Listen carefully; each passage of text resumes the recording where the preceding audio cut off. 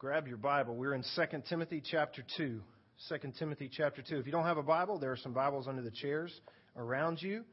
If you don't actually own a Bible, you can take that one home. It's our gift to you. I think we'll also have it here on the screen if you just want to look up this way. 2 Timothy chapter 2, we're going to look at verses 3 and 4 and stop there today. Last week, our good friend Jim Maston shared with us from this passage. Let me read it to you. Suffer hardship with me as a good soldier of Christ Jesus.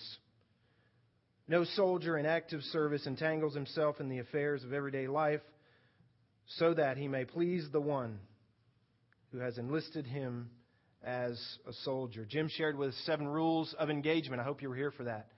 7 rules of engagement as a soldier on the battlefield in preparation for our calling as a body of Christ. What are those 7 rules of engagement? That's where Jim took us last week. And he opened up really my mind, and I hope your mind, to just this whole idea here through Paul's use of the word soldier. That we are just that. We are soldiers. Maybe you haven't been a Christian a long time. Maybe you are a fairly new Christian. Maybe you're not a Christian at all, and you're wondering about this whole idea of being a Christian. What does it mean to be a Christian? And so wherever you are on that spectrum, been a Christian forever, not yet a Christian, or somewhere in between, maybe this idea is really kind of is still not nailed down for you. What is it to be a Christian? Well, Paul nails it down using this analogy of a soldier. If Paul had to tell you what being a Christian is, this is one of the ways he chooses to explain. You want to know what it is to be a follower of Christ. You want to know what it is to be a disciple of Jesus. You want to know what it is to be a Christian. I'll tell you. For one, it's like being a soldier. A soldier. And I don't know about you, but I really just couldn't get away from that word, from that whole idea of us as Christians being soldiers. I want you to look down a little bit, and I don't think I gave him this verse. Maybe I did. Did I give you verse 7, Craig? No, I didn't give you verse 7. So you got to find it there in your passage. Verse 7 says this. Listen. He's going to give the analogy of a soldier, and then he's going to talk about being an athlete. He's going to be talking about a farmer here. He's going to paint a picture of what it means to be a Christian. At the end of those analogies, he says this to Timothy. Consider what I say, for the Lord will give you understanding in everything. Now that's kind of an odd verse to throw in there for Paul. I mean, he doesn't always say that. I mean, that's always true, right? That consider the things that Scripture says and ask God to help you understand them. Surely He'll always do that. But the fact that Paul included that verse here, that instruction here after he gives these analogies, I think it's wise for us, even as we start out just looking at the very first analogy, to just have that mindset about us. That as we sit here, and even as I'm preaching this, I'm really not preaching to you this morning as much as I'm praying with you that God would help give us some understanding, some discernment into what these things mean. Okay? I've told you before, if you've been around a while, that I have different messages. I have preaching messages. I have teaching messages where you get too much Greek. I have just sit down talks where I grab a stool and I don't really have any notes and I just want to talk to you. And then I coined another one at one point. Grandfather talks. You know, it's kind of one of those talks where you just want to sit down with your grandfather and he's just got some wisdom to share with you. I have different messages like that. I don't know where this one really fits in. It's maybe a little bit of some of all of them. Okay, so just bear with me. I have some notes, but I don't have a whole lot of notes. I got no Greek for you today. Okay, and that's a relief to some of you. So it's not really teaching. It's a little bit of preaching. It's a little bit of just a heart-to-heart from pastor. And it's a little bit of grandfather wisdom talk as well. So just hang in there. And I hope by the end that God allows me to kind of bring us to where He's pointing me in the direction of going this morning through this passage, through this whole idea of us being a soldier. Let me give you just some initial understandings or just some initial things that jumped out to me from last week when Jim preached to now even this week as we consider what it means to be a soldier, being a Christian. Here are just 7, and I didn't intentionally mean that to be like a perfect number of things. It just worked out that way, I promise. Let me just give you 7 little points. You don't even have to write these down because you've thought of them already. But I think as I was asking God to help me have some understanding about these things, particularly about what it means to be a Christian soldier, these things jumped out at me. Some of them are pretty obvious, but maybe we don't consider the obvious often enough. Is that true sometimes? That it's the obvious things, it's the apparent things that just elude us sometimes, that we just skip right over. We don't really spend much time soaking in. So here are some of those. Number one, I put down, we are soldiers. And again, that's obvious, but I don't know that it's always obvious to us. I mean, do we think that way as Christians? Do we ever apply that analogy to our own Christianity, that God has called us? And one way that we understand our calling as followers, as disciples, as part of this body of Christ, one correct, divinely inspired way would be to understand that we are soldiers in the King's army. So don't let that escape you. Don't gloss past that. Think on that for a while. Number two, we are at war, therefore. We are at war. There is, if a need for soldiers, there is some sort of battle going on. And that is the inference here as Paul speaks of us being soldiers. There is, in fact, a battle going on. I don't know that we always notice that. Especially in America. John MacArthur said regarding this passage that as Americans, when we think about being soldiers spiritually, being Christian soldiers, it's really a wasted analogy on us to some degree, because we don't have to really fight very hard in America for our Christianity, do we? I mean, we look around the world, there are men and women who die for their faith, who suffer significantly for their faith, who, as I said this morning, could not gather like this. There are men and women who just by naming the name of Christ, they're ostracized from their family. Now, we don't know anything about that, okay? Let's just confess that. We don't get that. And so this idea that there is a battle going on is, to some degree, maybe not something that we can wrap our minds around, that we can wrap our hearts around. But we are soldiers, and there is, therefore, a battle going on. Let me give you number 3 because it clarifies number 2. Our war, number 3, is not against flesh and blood. What is it against? Anybody? It is against principles, principalities. It is against the adversary. Okay? Let me just make this clear. Spurgeon gave this as a caveat to his message on this text. He spent probably a page in his manuscript making sure that the church understood that we are not at war against the bad guys out there. Okay? The people who do not name the name of Christ out there walking around, they are not the bad guys in our hearts and minds. And we don't mean by saying that we are soldiers or that we are in a war, we don't mean to separate ourselves in that way from the lost world. Such were we all. Amen? And so the war is not against them. Scripture would indicate that there is this spiritual warfare going on. There is this spiritual war over those souls out there. And they are being deceived. They are being led astray by the father of lies. Morality is being compromised, etc. But there's a commander behind what's going on out there. Does that make sense? And so let's be clear. We are not at war with our neighbors who do not know Christ. We are at war with the one who is deceiving them. Here's the 4th thing I wrote down. The whole idea of being a soldier connotates hardship. Did you see what he said there in verse 3? Suffer with me hardship like a good soldier. It's as if saying one implies the other. When he says you're a soldier, it implies it's going to be hard. It's going to be hard. Missionary wrote one of my favorite poems. She suffered for her faith. Her name is Amy Carmichael. She wrote this poem. It's entitled, Hast Thou No Scar? Hast thou no scar? And it's written from the perspective of Jesus. Listen. Hast thou no scar? No hidden scar on foot or side or hand? I hear thee sung as mighty in the land. I hear thee being hailed as bright ascendant star. Hast thou, though, no scar? Hast thou no wound? Yet I was wounded by archers, spent. Leaned me against a tree to die and rent By a ravening beast that encompassed me, I swooned. Hast thou no wound? No wound? No scar?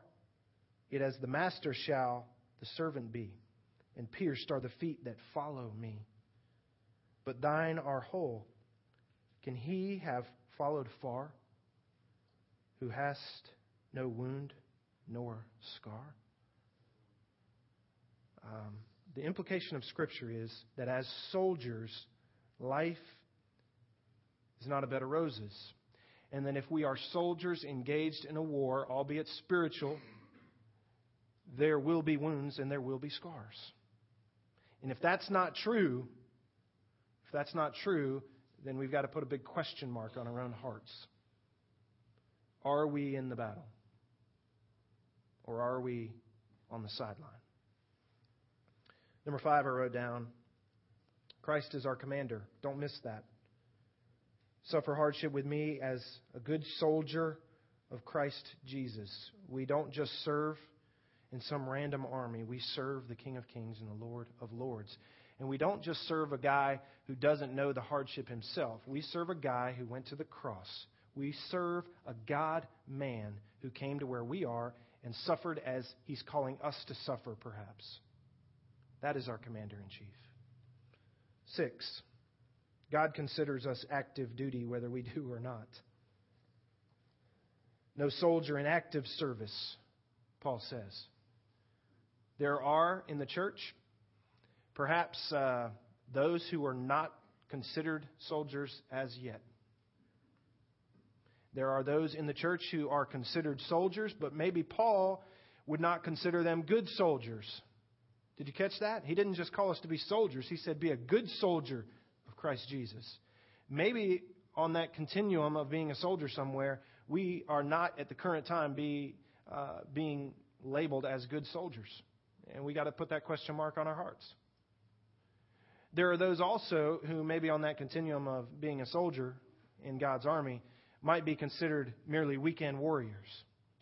Have you heard this term before? In the military, if you're full-time, you're active duty, that means like your job is being in the military, then you are an active duty soldier. You're a full-time soldier. That is your profession. That is your job. There are other men and women who serve once a month on weekends. They've been through the same training, but now they have a regular job, and once a month they go and they are soldier. Now, I'm not advocating this, but in the military world, the active guys like to look down upon the weekend warriors. You're just here playing soldier one weekend out of the month.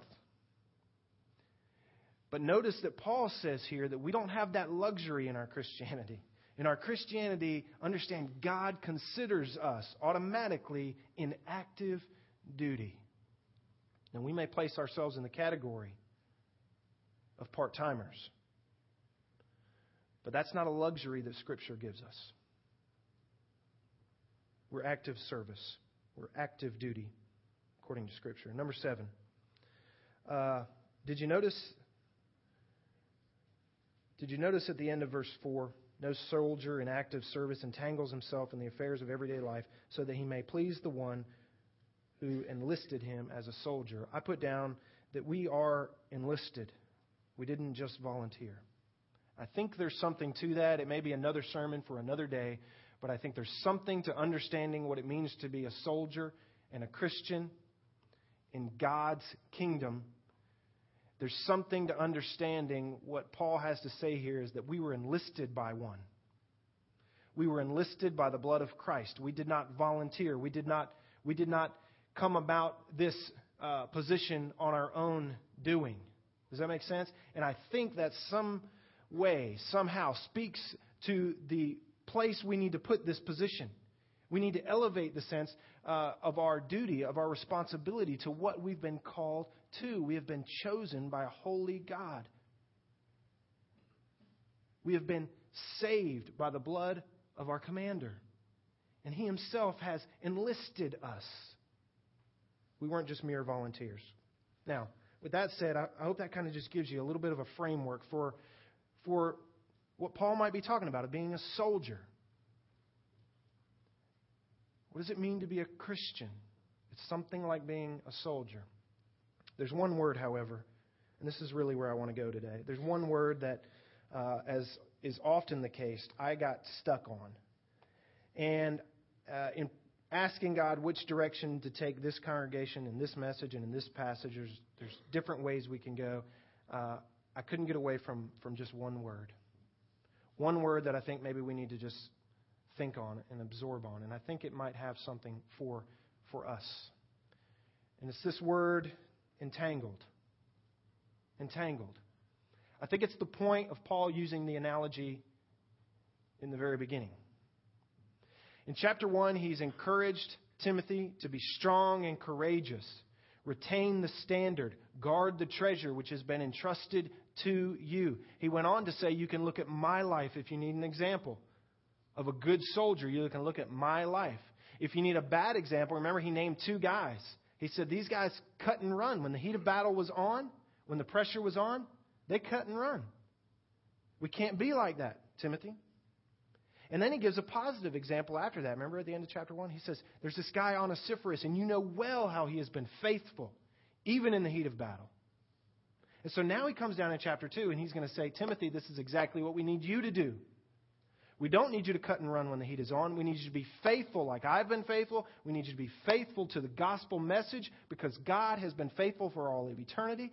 And we need you to be faithful even like Onesiphorus, who's not mentioned anywhere else. Just a regular guy like you and I. He's being faithful even when the heat is on. That's what we need, Timothy. That's what we need. And he says to his beloved son, not, I hope your life goes easy and well. He doesn't say that, does he? He says, come right along with me and suffer like a soldier does. Like an active duty soldier does. And then he adds in this caveat, or maybe he unpacks that idea a little bit for us. And I think this is the reason that he used the analogy of a soldier, so that he could say a soldier, look at it, verse 4, no soldier in active service entangles himself in the affairs of everyday life, so that he may please the one who enlisted him as a soldier. It's not that you won't have to deal with your life, but the idea is that it doesn't keep you from the battle. That one word just grabbed me this week. Maybe that's a word we need to just think on. Paul looks at Timothy, his beloved son. He says, you've got to come the same way that I've come. You're going to have to suffer hardship like me. It's kind of like being a soldier in an army. As a Roman soldier, Paul knew well, Timothy knew well, that if you were a soldier, you didn't have any other job out there that distracted you from being a soldier. You couldn't get married. You couldn't get engaged. It was very strict to be a Roman soldier. And that's the picture that I believe Paul and Timothy would have in their mind here. And you might say at this point, well, isn't that then, Pastor, just for you? Because we all have regular jobs, right? We don't get to just work one day a week. We actually have to go to work tomorrow and work all week, and we have other responsibilities. So doesn't this passage just therefore then mean for you that you should not entangle yourself in the other affairs of life and just focus on bringing us that message Sunday in and Sunday out? I think it does mean that. I think it does mean that. But I don't think you get let off the hook either. I think the fact that he says don't let the things of this world, you could say the civilian life, entangle you. He's mainly pointing out that although those things are responsibilities of ours, we can't get so bound up, so caught up, so tripped up by those things that we miss our calling as soldiers in God's army. You tracking with me? You are soldiers in God's army. You are. And my gig is kind of a full-time gig, and your gig may not be full-time like mine, but you are full-time in His army. And no matter what you are out there doing as your livelihood, you're still an active duty service soldier in His army. And there is a battle going on. So Paul's encouragement, challenge to us is, church, Timothy, down through the ages to us, we cannot be entangled by our civilian life to the degree that it takes us out of our soldiering. It cannot remove us from the battlefield. There is a battle going on. We cannot get so caught up over here that we stop fighting over here. Now, here's where I move from teaching maybe to preaching and just talking to you from the heart of your pastor. The heart of your pastor for the congregation that is here is that I believe that this church desires not to be entangled by anything that would keep them from the battlefield that is the spiritual battle that God has called us, His good soldiers, to. I believe that we have here in this core group of Cornerstone a group of good soldiers desiring not to be entangled by the civilian life to the degree that it overcomes what they've been called to do in the war, in the battle, as soldiers. I believe that with all my heart. And I believe you're struggling well with that. So, where do we go then? I mean, because I can't stand here and preach at you, and my heart would not be in it to land blast you and say, we need to be better soldiers. I believe that across the board, you're struggling well. You're trying very hard to cast off the burdens of this world to the degree that you can accomplish what God is calling you to accomplish through whatever it is you're doing in your life Monday through Saturday. Does that make sense? I believe that to be true. And I believe some of you are further abandoned perhaps than others, but I believe the majority of us in this church are working hard to own the responsibility of being good soldiers in God's army. So where do I go? Where do I go with this then? I'm gonna go where I went in the first 3 months of starting this church, and where I went just right about a year ago this year. A year ago today. I preached Genesis 3 when we first started the church. I preached it 1 year ago. And it was for the same reason. Genesis 3 is the story of Cain and Abel, and then all of Cain's descendants. And if you know the story, Cain's descendants, they flourished. They flourished. Now, morality went down, but agricultural advancement went up, industry went up, the arts went up. By all practical implications, life was getting better for humanity. But at the same time, if you were aware, as you're reading, morality was going downhill. All because Cain and his descendants had left the presence of God, and they began to do things their own way. And what God had told Cain to do, he didn't do. And all of his descendants began to go a way that was, well, it was their own way. And so they kind of abandoned God, and everything seemed to be looking great, but life on a moral, spiritual level was going downhill. Twice we've looked at that passage, and I've come out of that passage, and I've said to you that it's very easy for us in our lives to go through our Monday through Saturday, go through our careers, go through our life, and things look to be doing well, but somehow spirituality seems to be on the decrease. We may have all these advancements in our culture and in our society and even in our own homes, but maybe our spirituality is on the decline. And what we honed in on in both of those messages was the fact that there are things in life that entangle us. I entitled the first message in our first few months, Trimming the Fat. And I said that there were some things in our life that we needed to deal with, that needed to be cut out so that we could fully focus and not be distracted by the things of this world. There are some things in our life that just needed to be dealt with so that we could follow, so that we could be good soldiers. Last year when I taught the message, I entitled it Eliminating the Noise. And my point there was that we like noise in life, don't we? Both my kids sleep with noisemakers. We sleep with noisemakers. We turn the bathroom fan on. We've got a little box fan going. The kids have got their crickets going in their rooms. Well, Grady's got crickets, and Corbin's changed to like this loud stream thing that's pretty annoying. And then we've got a monitor, so it's piping that into our room. So we got crickets, this loud stream thing, our bathroom fan on. Actually, every bathroom fan in the house is on. And we've just got like this. And I was up late last night. I fell asleep on the couch. And Kimberly, she came through the house and she turned off the crickets. She turned off the white noise in Grady's room. She turned off all the bathroom fans. And man, it just got dead silent. And it was weird. I couldn't sleep anymore. It woke me up how quiet it was. Does that make sense? And last year when I talked about this, my point was this, that it's the same way in life for us. We busy ourselves with so much stuff that it gets so loud, but we don't notice how loud it is. And for some of us, spiritually speaking, we do the same thing, and we need to eliminate some of the noise so that we can hear what we're supposed to hear. So that if God wants to whisper, go this way, we can hear Him. So whatever you want to entitle it, trimming the fat, cutting the noise, eliminating the noise, whatever picture you want to paint here, it's the same message today. And next year I'll probably preach the same message and give it a different title. Because what I know is, from me personally, this is a message that we have to constantly remind ourselves of. I think Paul says it a different way here. As a good soldier, if you understand that analogy, get this, he says, your active duty. You can't let your civilian life entangle you to the point where you're not in the fight anymore. It's the same message. There are things that we allow into our life.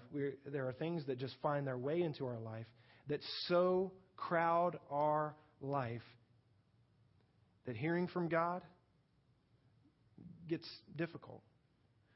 Following His lead gets difficult. We've got too much else going on. We've got T-ball. We've got soccer. We've got this family outing. We've got, you name it. You guys know. You know your schedules. You know what it is to live in Metro Atlanta, even though we're kind of out here in the boondocks of Metro Atlanta. Can we still call ourselves Metro Atlanta? But it creeps into our lives, doesn't it? And even when we try and cull some of it, it finds its way right back. Kimberly opened up our calendar on the computer yesterday, and she says, look at February. Just look at it. And it was just full. It wasn't a box that didn't have like 2 or 3 things in it. She said, no wonder I'm tired. It's full, and we to some degree, we do that ourselves. And sometimes we don't even do it ourselves. It just gets heaped on. So here's the word of encouragement for you this morning. It's the same as the word of encouragement the first 2 times.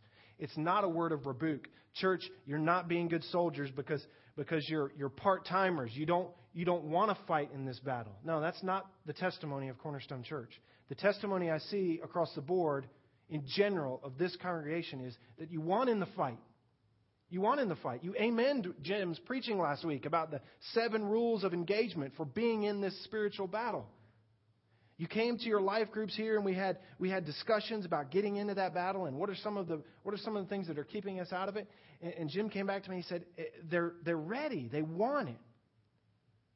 So I'm not here to land blast you and say, what's wrong with you? Why don't you want it? I know you do. I know you do. So here's the practical encouragement. What do we do? What do we do? I'm going to give you the same action steps that I gave the first 2 times I preached this sort of message. Here they are. Number 1. Pretty simple. Realize you are entangled. Realize you are entangled. It's the first step to AA, if you're familiar with that. First step to AA, admit you have a problem. Admit you're an alcoholic. Until you admit, here's the idea, until you admit that you're an alcoholic, you can't deal with that problem of being an alcoholic. You have to own the issue. Step number 1, action step number 1 for us in dealing with the entanglements of the civilian life that are keeping us off the battlefield. Step number 1 is realize you're entangled. I mean, don't just keep struggling along with your hands and your feet bound by all the demands of this world, thinking that you don't have a problem. Stop long enough. Look hard enough at your life. Pull up your calendar. Look at February. See what it looked like. And ask the basic but sometimes difficult question. How entangled am I? How entangled am I? Number 2, find the source of that entanglement. That's the next step. Once you're willing to admit that you have the problem, let's find the source. Let's see what is binding us. Let's see what's tying our hands. Let's see what's keeping us off the battlefield. Start to name those things. Well, it's this. Yeah, I see it now. It's this. Yep. Honey, what do you think? Yep, it's that too. You've got to find those cords, those chains that are keeping you from where God is calling you to be and doing what God has called you to do. This isn't number 3. Let's just make it 2.5.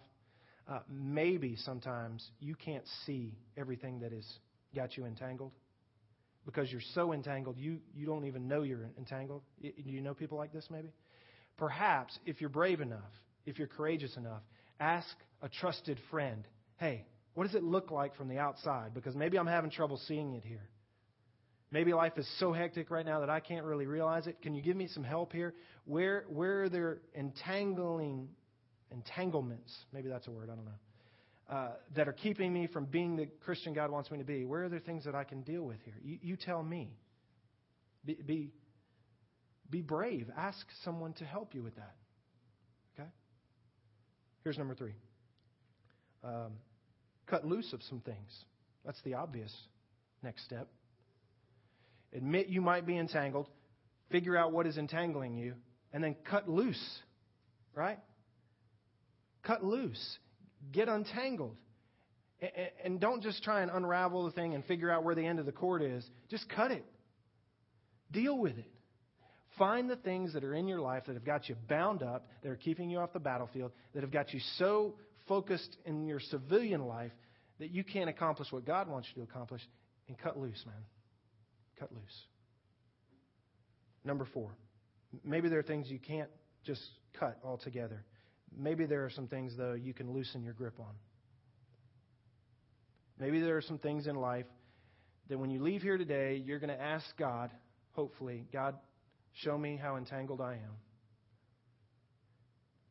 God, help me to find the source. Where are these chains coming from? God, help me just to find the ones I can just cut right now. What do I need to just get rid of? Number 4, what can I, I'm not able to let it go right now. What can I loosen my grip on? You ever heard the name Isaac Watts? Isaac Watts was a hymn writer in the 1600s and the 1700s. I'm not sure. As I pulled it up on my computer, maybe I was just on a crazy website, but I counted 500 and something hymns this guy wrote. You probably best know him for writing Joy to the World. Joy to the World.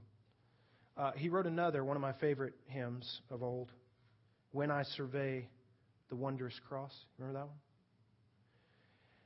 I came across this guy, and I got to thinking, what is it that would cause this man to be so faithful in his life to write that many hymns for the glory of God, etc.? What would help us as we try and unentangle ourselves? Again, I don't think that's a word, but I'm going to use it anyway. What would help us? I think it's that we focus on the Commander-in-Chief. Yeah? I think that might be a good place to start. That in focusing on being a good soldier for that Commander-in-Chief. Am I out? I'm out. Try that? No?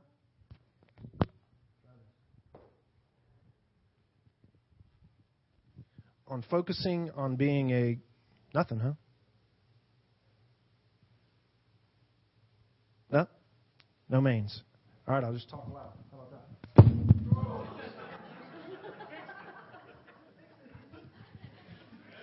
Testing, 1, 2. All right. Listen close, because Satan doesn't want you to hear this part.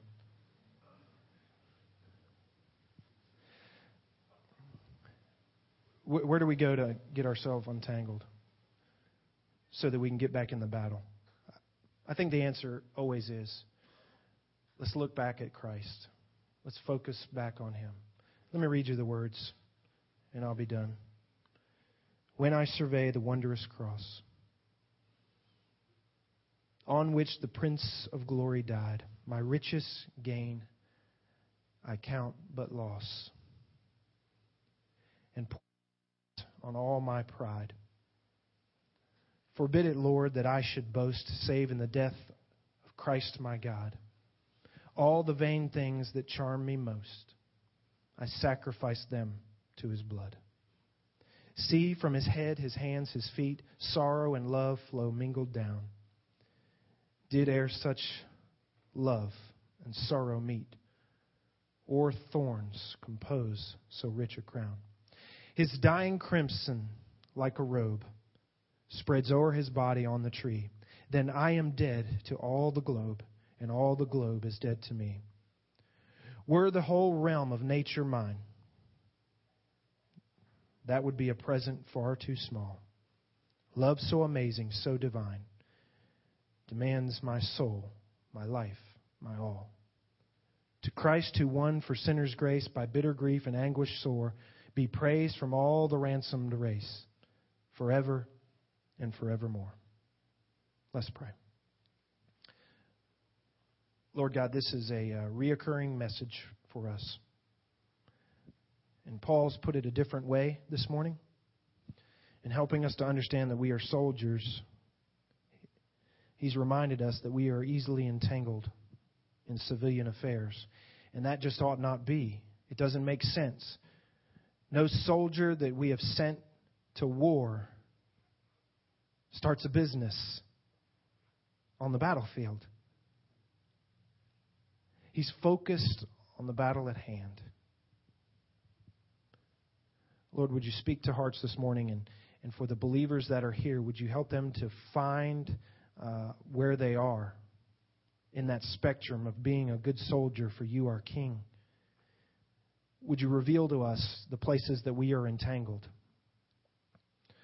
Would you help us to find the end, find the source of those ropes, of those chains? Lord, help us to cut loose wherever we can, to free ourselves, to fight in this spiritual war. Father, even give us wisdom to know where we can loosen our grip so that we can free ourselves all the more to be your servants, to be your soldiers.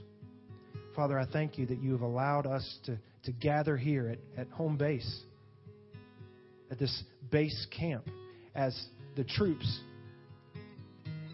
have come together this morning. We are encouraged, we are refueled, we are challenged as we go back to the battlefield.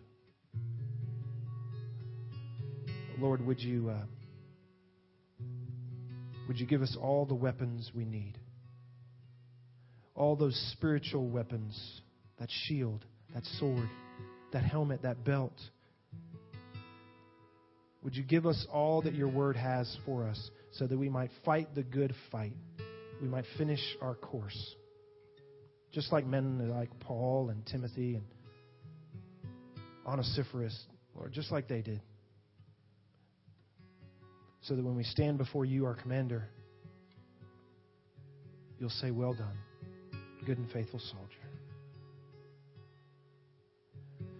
And Lord, we'll have great joy. We'll have great joy. In Jesus' name, who is our cornerstone. Amen. Ricky's going to lead us in one song before we go. Let me give you one more thought, and it's the last thought of my prayer. Kimberly and I were talking about it this week, that one of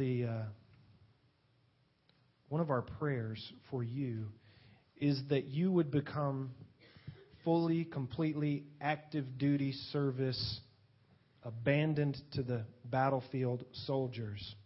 Not just because we need you in the battle. That's a reason. But there's another reason that I'm not sure that we focus on quite enough. It's that it is the most joyful place you can find yourself. Now, you never think of the battlefield as a fun place to be. No? I don't. But for Paul, his joy came in the gospel. And even if it meant suffering for the gospel, that was his greatest joy. Church, there is a joy unexplainable for the soldier who gets in the fight. This spiritual battle of winning souls, of expanding our commander's kingdom. There is a joy that I can't put into words for you.